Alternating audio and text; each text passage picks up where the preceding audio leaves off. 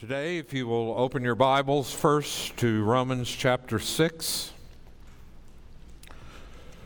The topic or theme of today's sermon is on the misuse of the law. We talked about one misuse of the law of God last week, and that was legalism or moralism. And today we're going to talk about another misuse of God's law, and that will be antinomianism or lawlessness or license to sin. And so today's sermon basically flows out of what we've been studying in Romans, but it's more of an attempt to encapsulate some of the themes that we've been talking about in that passage. I think it will be very helpful to sort of clarify things that we are discussing and learning from Romans. So we're in Romans chapter 6, and there's a lot of confusion about the relationship of the law of God to the life of the believer. And one of those distortions was legalism. We talked about that last week. Today we're going to talk about another one called antinomianism. Hear now the word of the Lord as we begin by reading in chapter 6. Let's look at verses 14 through 15.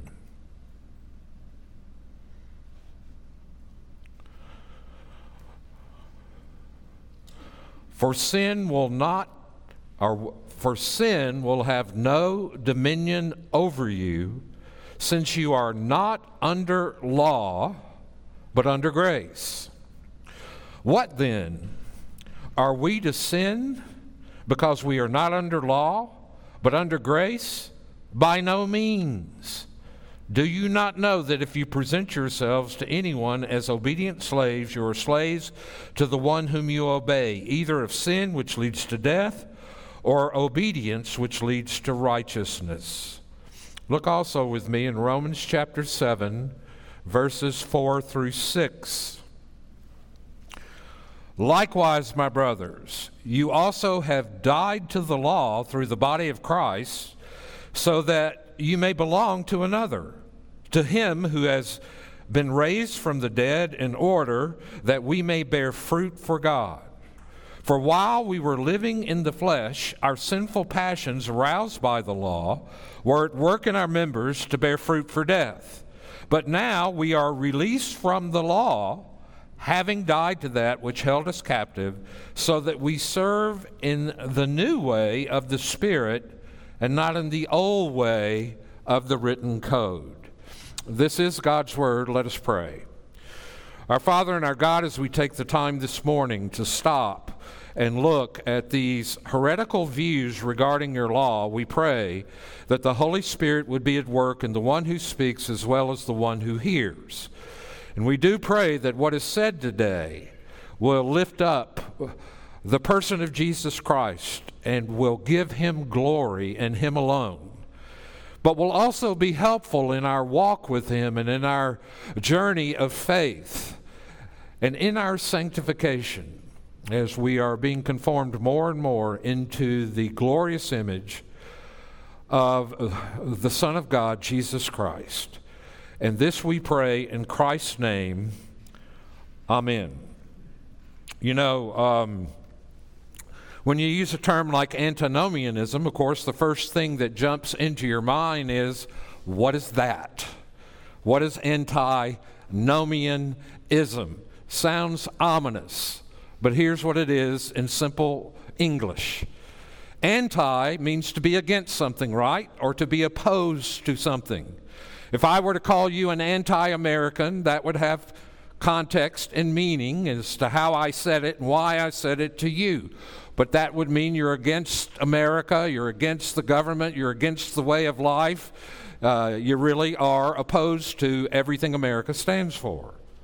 And an antinomian is a person who is opposed to or against the law of God. Let's just make it as simple as possible. Most of us understand, as Christian just mentioned that there were 613 commandments, but were reduced for helpfulness to the 10 Commandments, the Decalogue, or the moral law of God. To be an antinomian would be a person who says, once converted to Christianity, Romans just said it, I am no longer under the binding authority of the law. The law can no longer bind my conscience as a person. I am free, hallelujah, to live any way I want to, because it doesn't really matter how I live, since my life is in Christ. I'm united to Him. I have His righteousness. There's really no incentive to go on living for Christ. I've told you this the last couple of weeks, but the credo for antinomian is freed from the law. Oh, blessed condition. I can sin as I please and still have remission. And that's a lie, because you're never free from the law of God. You are free from the law of God as a means by which you obey it to establish or develop or create a relationship from God. You are completely free from that. The law has no place for you in that. But at the same time, you are free in Christ. You now have been set free in Christ, and you are now under the law of Christ. The law in the hands of Christ rules us as believers. And so antinomianism denies that, just as legalism, we looked at last week, elevates the law as a means by which we either maintain or create a relationship with God. Antinomianism says we're done with the law. J.I. Packer, in his book on concise theology, talks about antinomianism, and he gives us several different kinds of it. But before I get into that, what does antinomianism look like today in 2024? Because I can talk about what it looked like in 1539 when Luther had his debate with Agricola on the law and the life of the believer. But what does it look like today? Well, what it looks like today is what we might call easy believism. And easy believism is a person who professes to be a Christian without ever really repenting of anything. Of someone who has just said, yes, I believe in Jesus, but their life doesn't show, their faith in Christ isn't living because it doesn't show itself in repentance or in any kind of character change or in any kind of lifestyle change. That would be a person today who we might call an antinomianism. Or another kind of person we might call an antinomian today would be the kind of person who professes something that religious sociologists have called therapeutic moral deism. In other words, that Christianity and Jesus is all about me. He accepts me like I am. He loves me like I am. He's always there for me. And it doesn't really matter whether my life changes or not. I'm accepted, and therefore loved, and He will forever love me, and it's a great place to be. And so that is also another form of antinomianism. Packer, though, gives a household list. He says there's something called dualistic antinomianism, and it's in the Gnostic heresy found in both Jude and Peter. This view sees salvation for the soul only, and bodily behavior is irrelevant both to God's interest and to the soul's health. So one may behave riotously, and it will not matter. Though there are those who are dualistic in regard to the body and the soul. The soul's what is really getting saved. What you do in the body doesn't matter at all. And that happened in the first century as a heresy called dualistic antinomianism. There's another one, and it's called spirit-centered antinomianism, and it puts such trust in the Holy Spirit's inward promptings as to deny any need to be taught by the law of God how we are to live, how we are to love our neighbors as ourselves, how we are to love God with all our heart, soul, mind, and strength. And so this was pretty popular in some of what we would call charismatic circles, in which people felt so strongly that they didn't really need the objective Word of God. They didn't really need the law of God to tell them how to live. For them, that was legalism. What's true is just follow the inward prompting of the Holy Spirit. But how do you know which spirit you're listening to? Whether it's your spirit or the Holy Spirit or demonic spirits.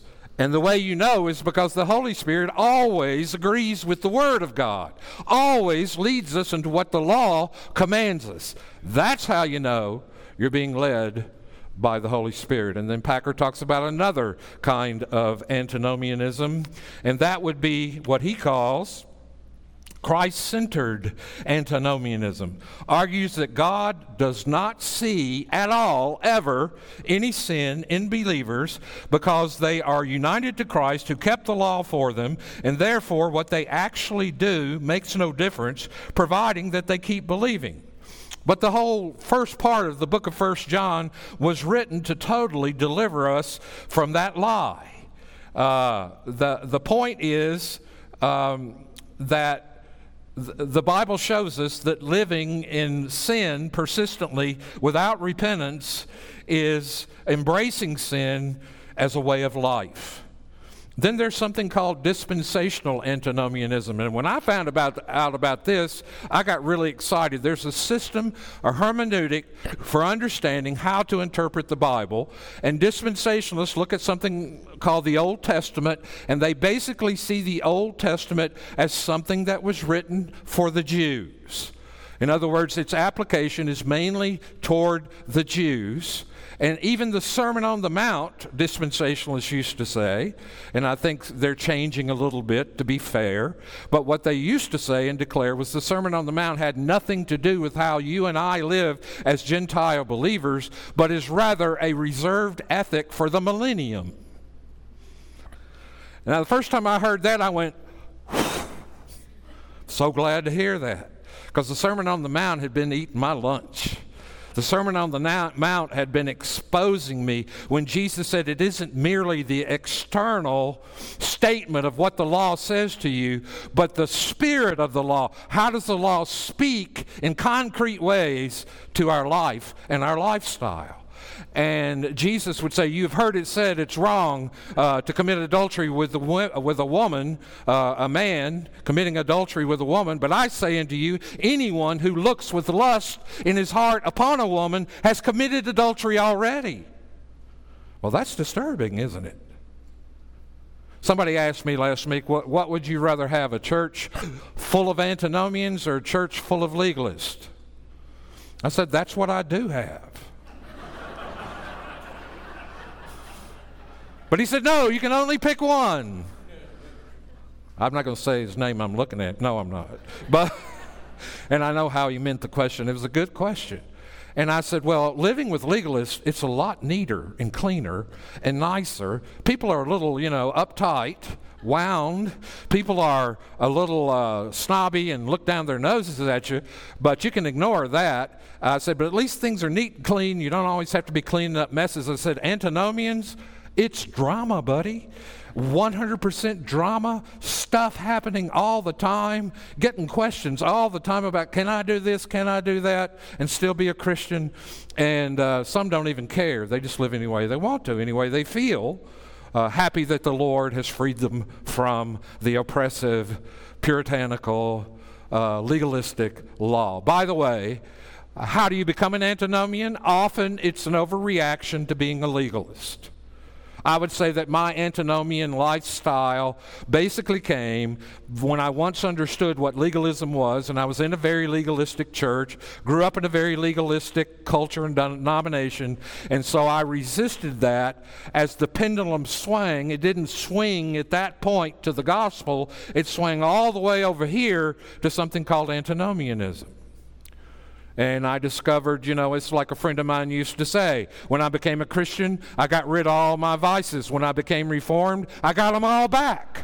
But that last statement is an antinomian statement. You do not get all your vices back. You are called to holiness. God says, be holy because I am holy. And the standard of God remains. Packer has a couple of more. I'm not going to go much further with it. But dispensationalism basically relegated the law of God to Israel. And for us, we're sort of not in the loop anyway, and that's how they speak. There's something called dialectical antinomianism, which is the birth child of both Barth and Brunner, who are neo-Orthodox theologians in Germany in the 30s. And both argued that the Word of God basically becomes the Word of God for you when you experience it, and then you may experience it when it comes to you as law and gospel. And then there's what's called situationist antinomianism. Fletcher was an ethicist who came up with situationist antinomianism that says that a motive and intention of the love is all that God now requires of Christians. So Christians, we're to be love people, and we're to love, and we're to do what love demands in any situation. But it's contentless. What does love demand? Well, whatever my love demands. And my love needs to be transformed and informed by the law of God, the transcript of God's character. Do you understand what the law of God is? The law of God is a revelation of who God is. It's a transcript, as it were, of God's character of holiness. And so the law, in the hands of sin, is a very destructive thing to our lives. As a matter of fact, placing yourself under the law, with the law being in the hands of sin, only exacerbates, intensifies, and creates more sin. But what we're going to learn today is once the law is in the hands of Christ, it becomes very liberating and fulfilling and filled with joy, and all the duties God has called us to become a delight. So I'm sort of showing my hand a little bit ahead of time. We got a long way to go. But the curse of antinomianism is rejecting, as it were, God's law having any place in the life of a believer. And so antinomians are basically loosey-goosey, sex, drugs, rock and roll, let's party. That's what antinomians are. And they may show itself in different ways, but it's kind of an ethic that is divorced from God's revelation. And so, if that's what it is, how do we go about understanding the nature of it? And to do that, I'm going to refer again to Sinclair Ferguson's book, The Whole Christ, where he talks about antinomianism. And he does so with amazing wisdom and insight. Ferguson tells us a lot about antinomianism in the book. I was on a trip with him last year in London, and we were in that place in Scotland where the golf course is. St. Andrews. I got me a couple of caps I wear now from St. Andrews. Feel like I'm somebody. I got the righteousness of the golf world on my head. But we were in St. Andrews, and I walked up to him in the store at the 18th green where you buy everything, and boy, was it expensive. I can count euros. I'm not quite real good with pounds yet, but it pounded me. So anyway, I'm looking at stuff, and he's standing right beside me, and I turn to look at him, and I said, there's something I want to tell you. Of course, he looked at me. He'd already seen me in the service. He knew who I was. I said, I am so grateful you wrote that book called The Whole Christ. I said, I listened to tapes back in 1989 where you lectured. The lectures you gave then became the book. And I said, who has cassette tapes anymore? I said, I don't even know where they are. I said, but you wrote it down, and I think it is the clearest description of the kind of life God calls us to as we're united to Christ, believing the gospel. Here's the core problem with either legalism or antinomianism is neither one understands the gospel. They don't understand the gospel. And I have to tell you, whether you call yourself an antinomian or not, whether you call yourself a legalist or not, most people I meet do not understand the gospel. They don't understand the grace of God and truth. And so therefore, it shows itself by moving toward either one of these things, which are both a rejection of the law granted, but what they have in common, both of them, is they both reject the gospel of grace. They do not understand that our being united with Christ, as we are organically connected to Him by faith, and we draw our very life from Him, we are united to the whole Christ, who is both our Savior and our Lord and our Master, who rules our life. And a person who understands the gospel understands this. What God demands of me as a believer is 100% absolute obedience to the law. That's what God demands from me as a believer. I'm not telling you I can keep the law. I'm telling you I can't. But that doesn't change the standard of what God wants in our lives. Now, I thought it might be helpful to talk a little bit more about the Christian and the law of God. And so I'm going to take a few minutes to talk about this important subject because I think it's extremely helpful. We talk a lot about being saved by grace here at Spring Meadows, and not by our good works, or not by our obedience to any standard or any law. Indeed, Paul says that we are not under law, but under grace. But what does it mean as far as having an obligation to submit to God's will as written in His Word? Do we have to obey the law? And the answer of the Bible to that, properly exegeted, understood, and interpreted, is absolutely. Absolutely. The law, the Ten Commandments, still have authority to bind our conscience as believers. To be under the law refers to the law obeying and law relying. Galatians 3:10 tells us that all who rely on the law are under its curse. For cursed is anyone who tries to submit to the law to keep it to win God's favor. But when we learn that Christ has fulfilled the law for us, which He has, how can we do this? By turning to the law. Paul put it this way: though he is not under the law, I am not free from God's law, but I am under Christ's law. 1 Corinthians 9:21. Though he is not under the law as a way to earn salvation, he is now freed to see the beauty of God's law as fulfilled in Christ, and submits to it as a way of loving his Savior and a way of loving his neighbor. How does this work?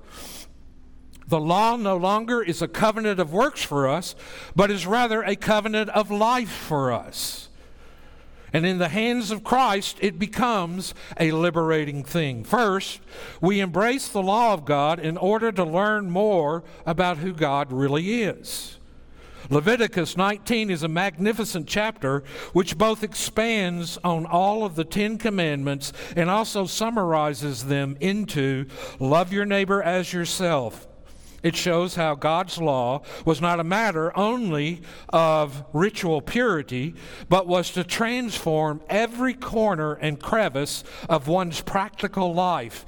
In Leviticus 19:2, however, God introduces the whole law by saying, "Be holy, for I am holy." In other words, if you want to know who I really am, and if you want to know what I love and what I hate, and if you want to know what my heart is and become like me, obey my law. Now, for all of you who want to call me an antinomian, did you hear that?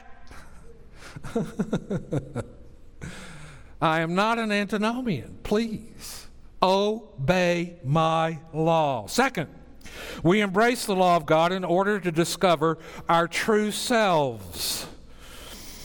Deuteronomy says, "What does the Lord require of you but to hear the Lord your God, to walk in his ways, to love him, to serve the Lord your God with all your heart and with all your soul, and to keep his commandments and statutes of the Lord, which I am commanding to you this day for your good." Ernest Kevin, a British guy, wrote about 100 years ago, maybe not quite that long, a book called The Grace of the Law, that the law itself is a gift of God's grace to us. And it's a wonderful gift that protects us from destroying ourselves and that enables us to flourish as a human being, to reach the goals that God has set for us in life. And so, here we see that the law of God is a gift of grace, that it is the foundation of human flourishing. It is not busy work assigned to please an arbitrary whim of a capricious deity. The law of God simply shows us what human beings were built to do, to worship God alone, to love their neighbors as themselves, to tell the truth, to keep their promises, to forgive everything, to act with justice. When we move against those laws, we move against our own natures and happiness. Disobedience to God sets up strains in the fabric of reality that can only lead to breakdown and disintegration. You want to destroy yourself? It's easy to do. Just ignore God's law. Ignore what he has given to us, not only as a means of wisdom, but also to protect us from our self-destructive tendencies. And so the law of God is a beautiful thing. I've often told the story of being on Lookout Mountain, Tennessee, near Chattanooga. Covenant College, our denominational college, is on top of that mountain. But I remember being there as a little kid. I went to Rock City, and that was a lot of fun as a little kid. And we got in the car. We're going down the mountain. And on one side of the road, there's the mountain. And on the other side of the road, there's nothing. No fence, no guard protectors, just nothing. And so we got in the car, and my dad, all of a sudden I noticed the back of his neck was really red. He's a redneck, but I mean even more red than usual. And his ears were getting red, and I noticed that there was a little bit of a panic going on in the car. What had happened, I was later to find out, was our brakes went out on our 1955 Chevrolet car. And my dad was downshifting and using the clutch to slow the car down, and we were taking the curves like we were on a speedway. And so I remember I said, "Dad, you've never driven. What are you driving like this for?" He said, "Just be quiet." He might have said, "Shut up," but we couldn't say that word in our house. So, we're going down the hill, and this is what happened. I mean, this is the grace of God. This is angels, whatever you want to say, the sovereignty of God. We rolled down, came to the first light. It was green, coasted right into the bay of a service station who fixed our brakes. That's so I could be alive today to preach to you this message. That's what happened. Why? Because there were no guardrails along the road down the mountain. The law of God are guardrails for your life. You cannot violate God's 10 commandments without destruction ensuing, not only upon you, but whoever you engage in that process. And so the law of God is, as wonderful as it is a gift of God that shows us how to worship God, how to love our neighbors as ourselves. Third, we understand the law of God as fulfilled in Christ. This means two things. One, we already mentioned Christ completely fulfilled the requirements of the law in our place, so that when he took the penalty of our sins deserved, we could receive the blessing of righteousness that he deserved. 2 Corinthians 5:21. He who knew no sin, that is Jesus, became sin for us, so that in him, united to him by faith, we would become the righteousness of God. And so we have that. as part of Christ's obedience to the law. However, we also recognize that many parts of the Old Testament law no longer relate directly to us as believers. Hear me carefully. Since Jesus is the ultimate priest, the ultimate temple, the ultimate sacrifice, we observe none of the ceremonial, dietary, and other laws connected to ritual purity. Also, Christians of all nations are now members of the people of God, and God's community no longer exists as a single nation state under a theocratic government. That doesn't exist anymore with the coming of Christ. Therefore, the civil legislation of the Old Testament is no longer appropriate. Adultery in the Old Testament was punishable by death, usually stoning. But in the New Testament, it is dealt with through exhortation and church discipline, as in 1 Corinthians 6 through 7. So there has been changes. When we're talking about the law, we're talking about the moral law, as the Westminster Confession and Heidelberg Catechism both say.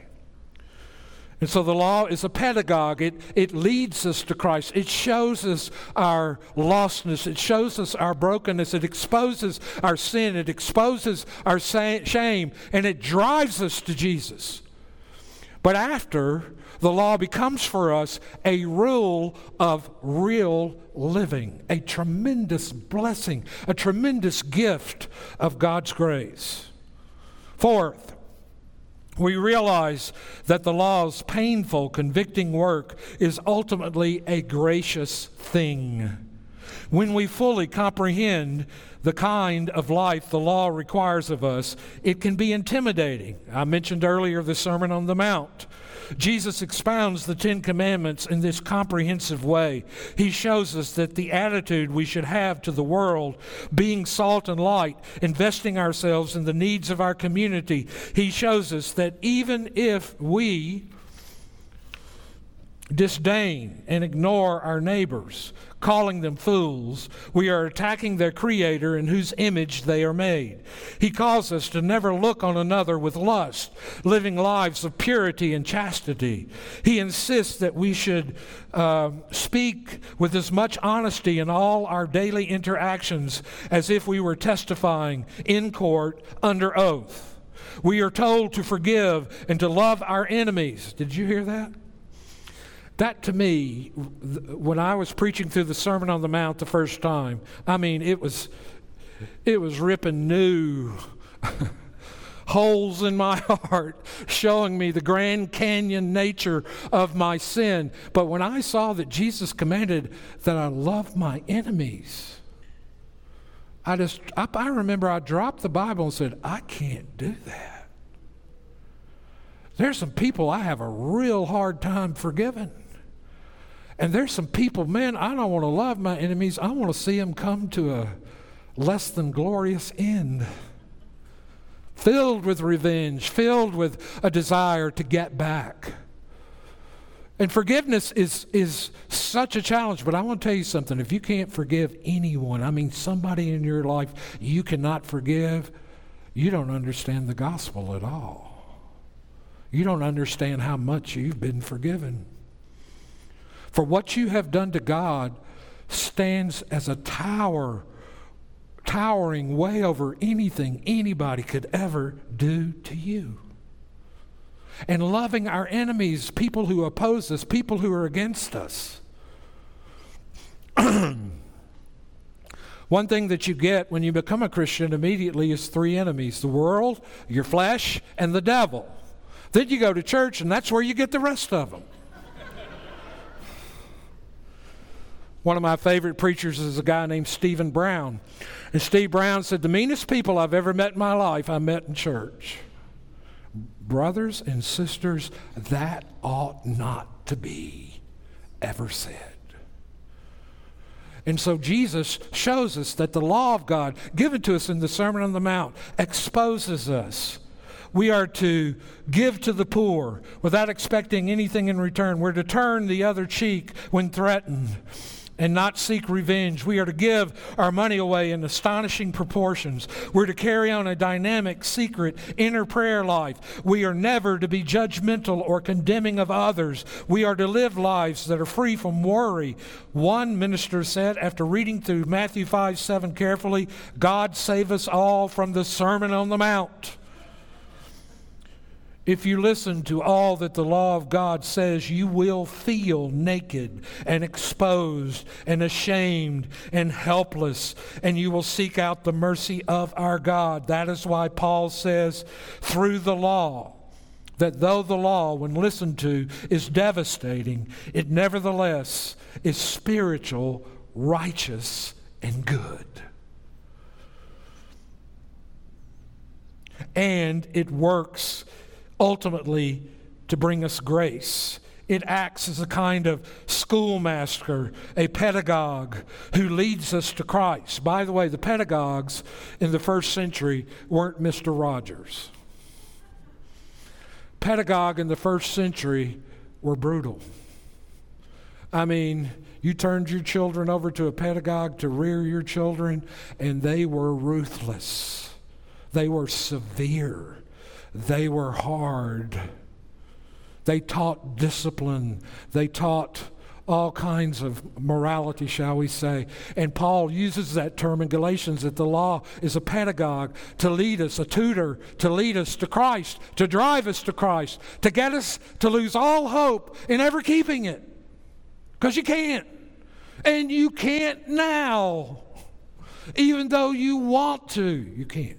And don't deceive yourself into thinking that you can. You and I can't. But it is the goal. It is the standard by which we live. Fifth, we turn to the law of God in order to get a true definition of what it means to love others in our relationships and in society as a whole. There was once a school of ethics called situation ethics that rejected the biblical law as too rigid. Instead, we're told that we need to always do the following thing, what is best for the person. But that begs the question, and how do you know what is best for a person? Is sleeping together with someone before marriage, is that best for the person or the worst thing for him or her? How do you know? The law of God is God's way of saying, if you want to love others, act this way. I created people. I know what's best for them. And that is why Paul could write the commandments: do not commit adultery, do not murder, do not steal, do not covet, and whatever other commandments there may be are summed up in this one rule: love your neighbor as yourself. Love does no harm to its neighbor. Therefore, love is the fulfillment of the law. And so, the law of God then gives Christians guidance, not only in personal relationships, but it helps us as we seek to make our society a more just and merciful one. What do people need? What does it mean to treat people with dignity? The law informs Christians of their political and social involvement and responsibilities. Finally, we turn to the law of God because sometimes we need to do things just because God says so. Now, there's one simple rule in my house as a father growing up in my home. If I was ever questioned about a rule, I would always say, because I'm your father and I said so. Now, some people say, well, that's a terrible thing to tell your children. You should let your children feel their feelings. Well, I know what they're feeling. I don't need for them to feel. I need them to do what I say. Why? Because I'm their daddy, and I brought them into this world, and I can take them out and make more. But they needed to know what authority was. They needed to know and respect things. And they would always run to their mother to see if they couldn't negotiate some kind of deal. And thank God their mother was worse, not worse, but she was stronger than I was. Sometimes I would cave because I had 3 little girls, and you know how girls can be. To daddies. We adore them. And sons too, but we really adore our daughters. But the issue is, they needed to know And sometimes I just want to say to people, because God said so, and He's God, and you're not. You think you're smarter than God? You think the eternal, infinite, self-existent, omniscient, omnipotent, omnipresent God is not greater than you? Do you think He doesn't know more than you? How arrogant, how foolish, how utterly stupid to think if God says don't do it, He's got a reason, and you may not know the reason. Sometimes when we all go through suffering, a few years ago, I remember thinking, if He'd just tell me why, then I think I could do it. Well, He doesn't tell me why. Did He tell Job why? No. He's sovereign. He's God. And the godness of God requires us to bow our knees before Him and submit to His word and submit to His authority. And so we have to know the reasons, so we think. But we don't have to know the reasons. We have to know God, and we're to do God's will, not because it's exciting, though it will be eventually an adventure, not because it meets our needs, though it eventually will be a joy. It will eventually become more clear. Do it because He is your Lord and Savior, and you are not. Do it because it is the law of the Lord, and if you do it, if you obey Him, even in the little things, you will know God, you will know yourself, you will find God's grace, you will love your neighbor, and you will honor Him as God in every way. So what's the cure for antinomianism? I asked my wife that the other day. I said, Pam, what's the cure for antinomianism? And she said, more cowbell. Some of you don't watch TV. You don't know what that is. It's so hard to communicate with some of you. But it's on Saturday Night Live episode a long time ago about fixing a song. What it needed was more cowbell. How do we cure antinomianism? Same way we cure legalism, same way we cure anything. And it's the gospel of Jesus Christ. You don't get anything added in addition to that.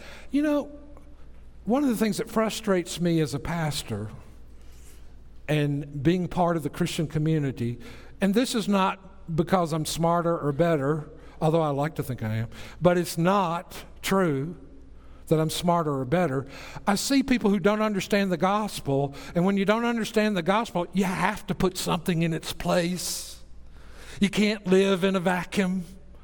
And so you always begin to develop all these theologies and all these ways of living that are law-based or antinomian-based, and you try to figure out how to make things work on your own, which is utterly foolish. The only thing Scripture says is the power of God is the gospel. And the gospel is the only thing that can transform us. I close with the quote in your bulletin on page 1. And this quote comes from my buddy John Newton. And if some of you want some good devotional reading, pick up the letters of John Newton, letters that John Newton wrote to his flock. You know, they didn't have text, they didn't have email, so Newton would write letters back and forth with his flock, and he said some of the most powerful things in those letters in terms of applying the gospel to lives. But he said this: to see the law by Christ fulfilled and hear His pardoning voice changes a slave into a child and duty into choice. We become delighted to do His law, His will, and obey Him in every way. So what about you? You got any repenting you need to do? You ought to be repenting of one or the other or both frequently. And pray that your pastor, your elders, your deacons, your church leaders, the women's ministry, all of us understand the gospel better. Let's pray.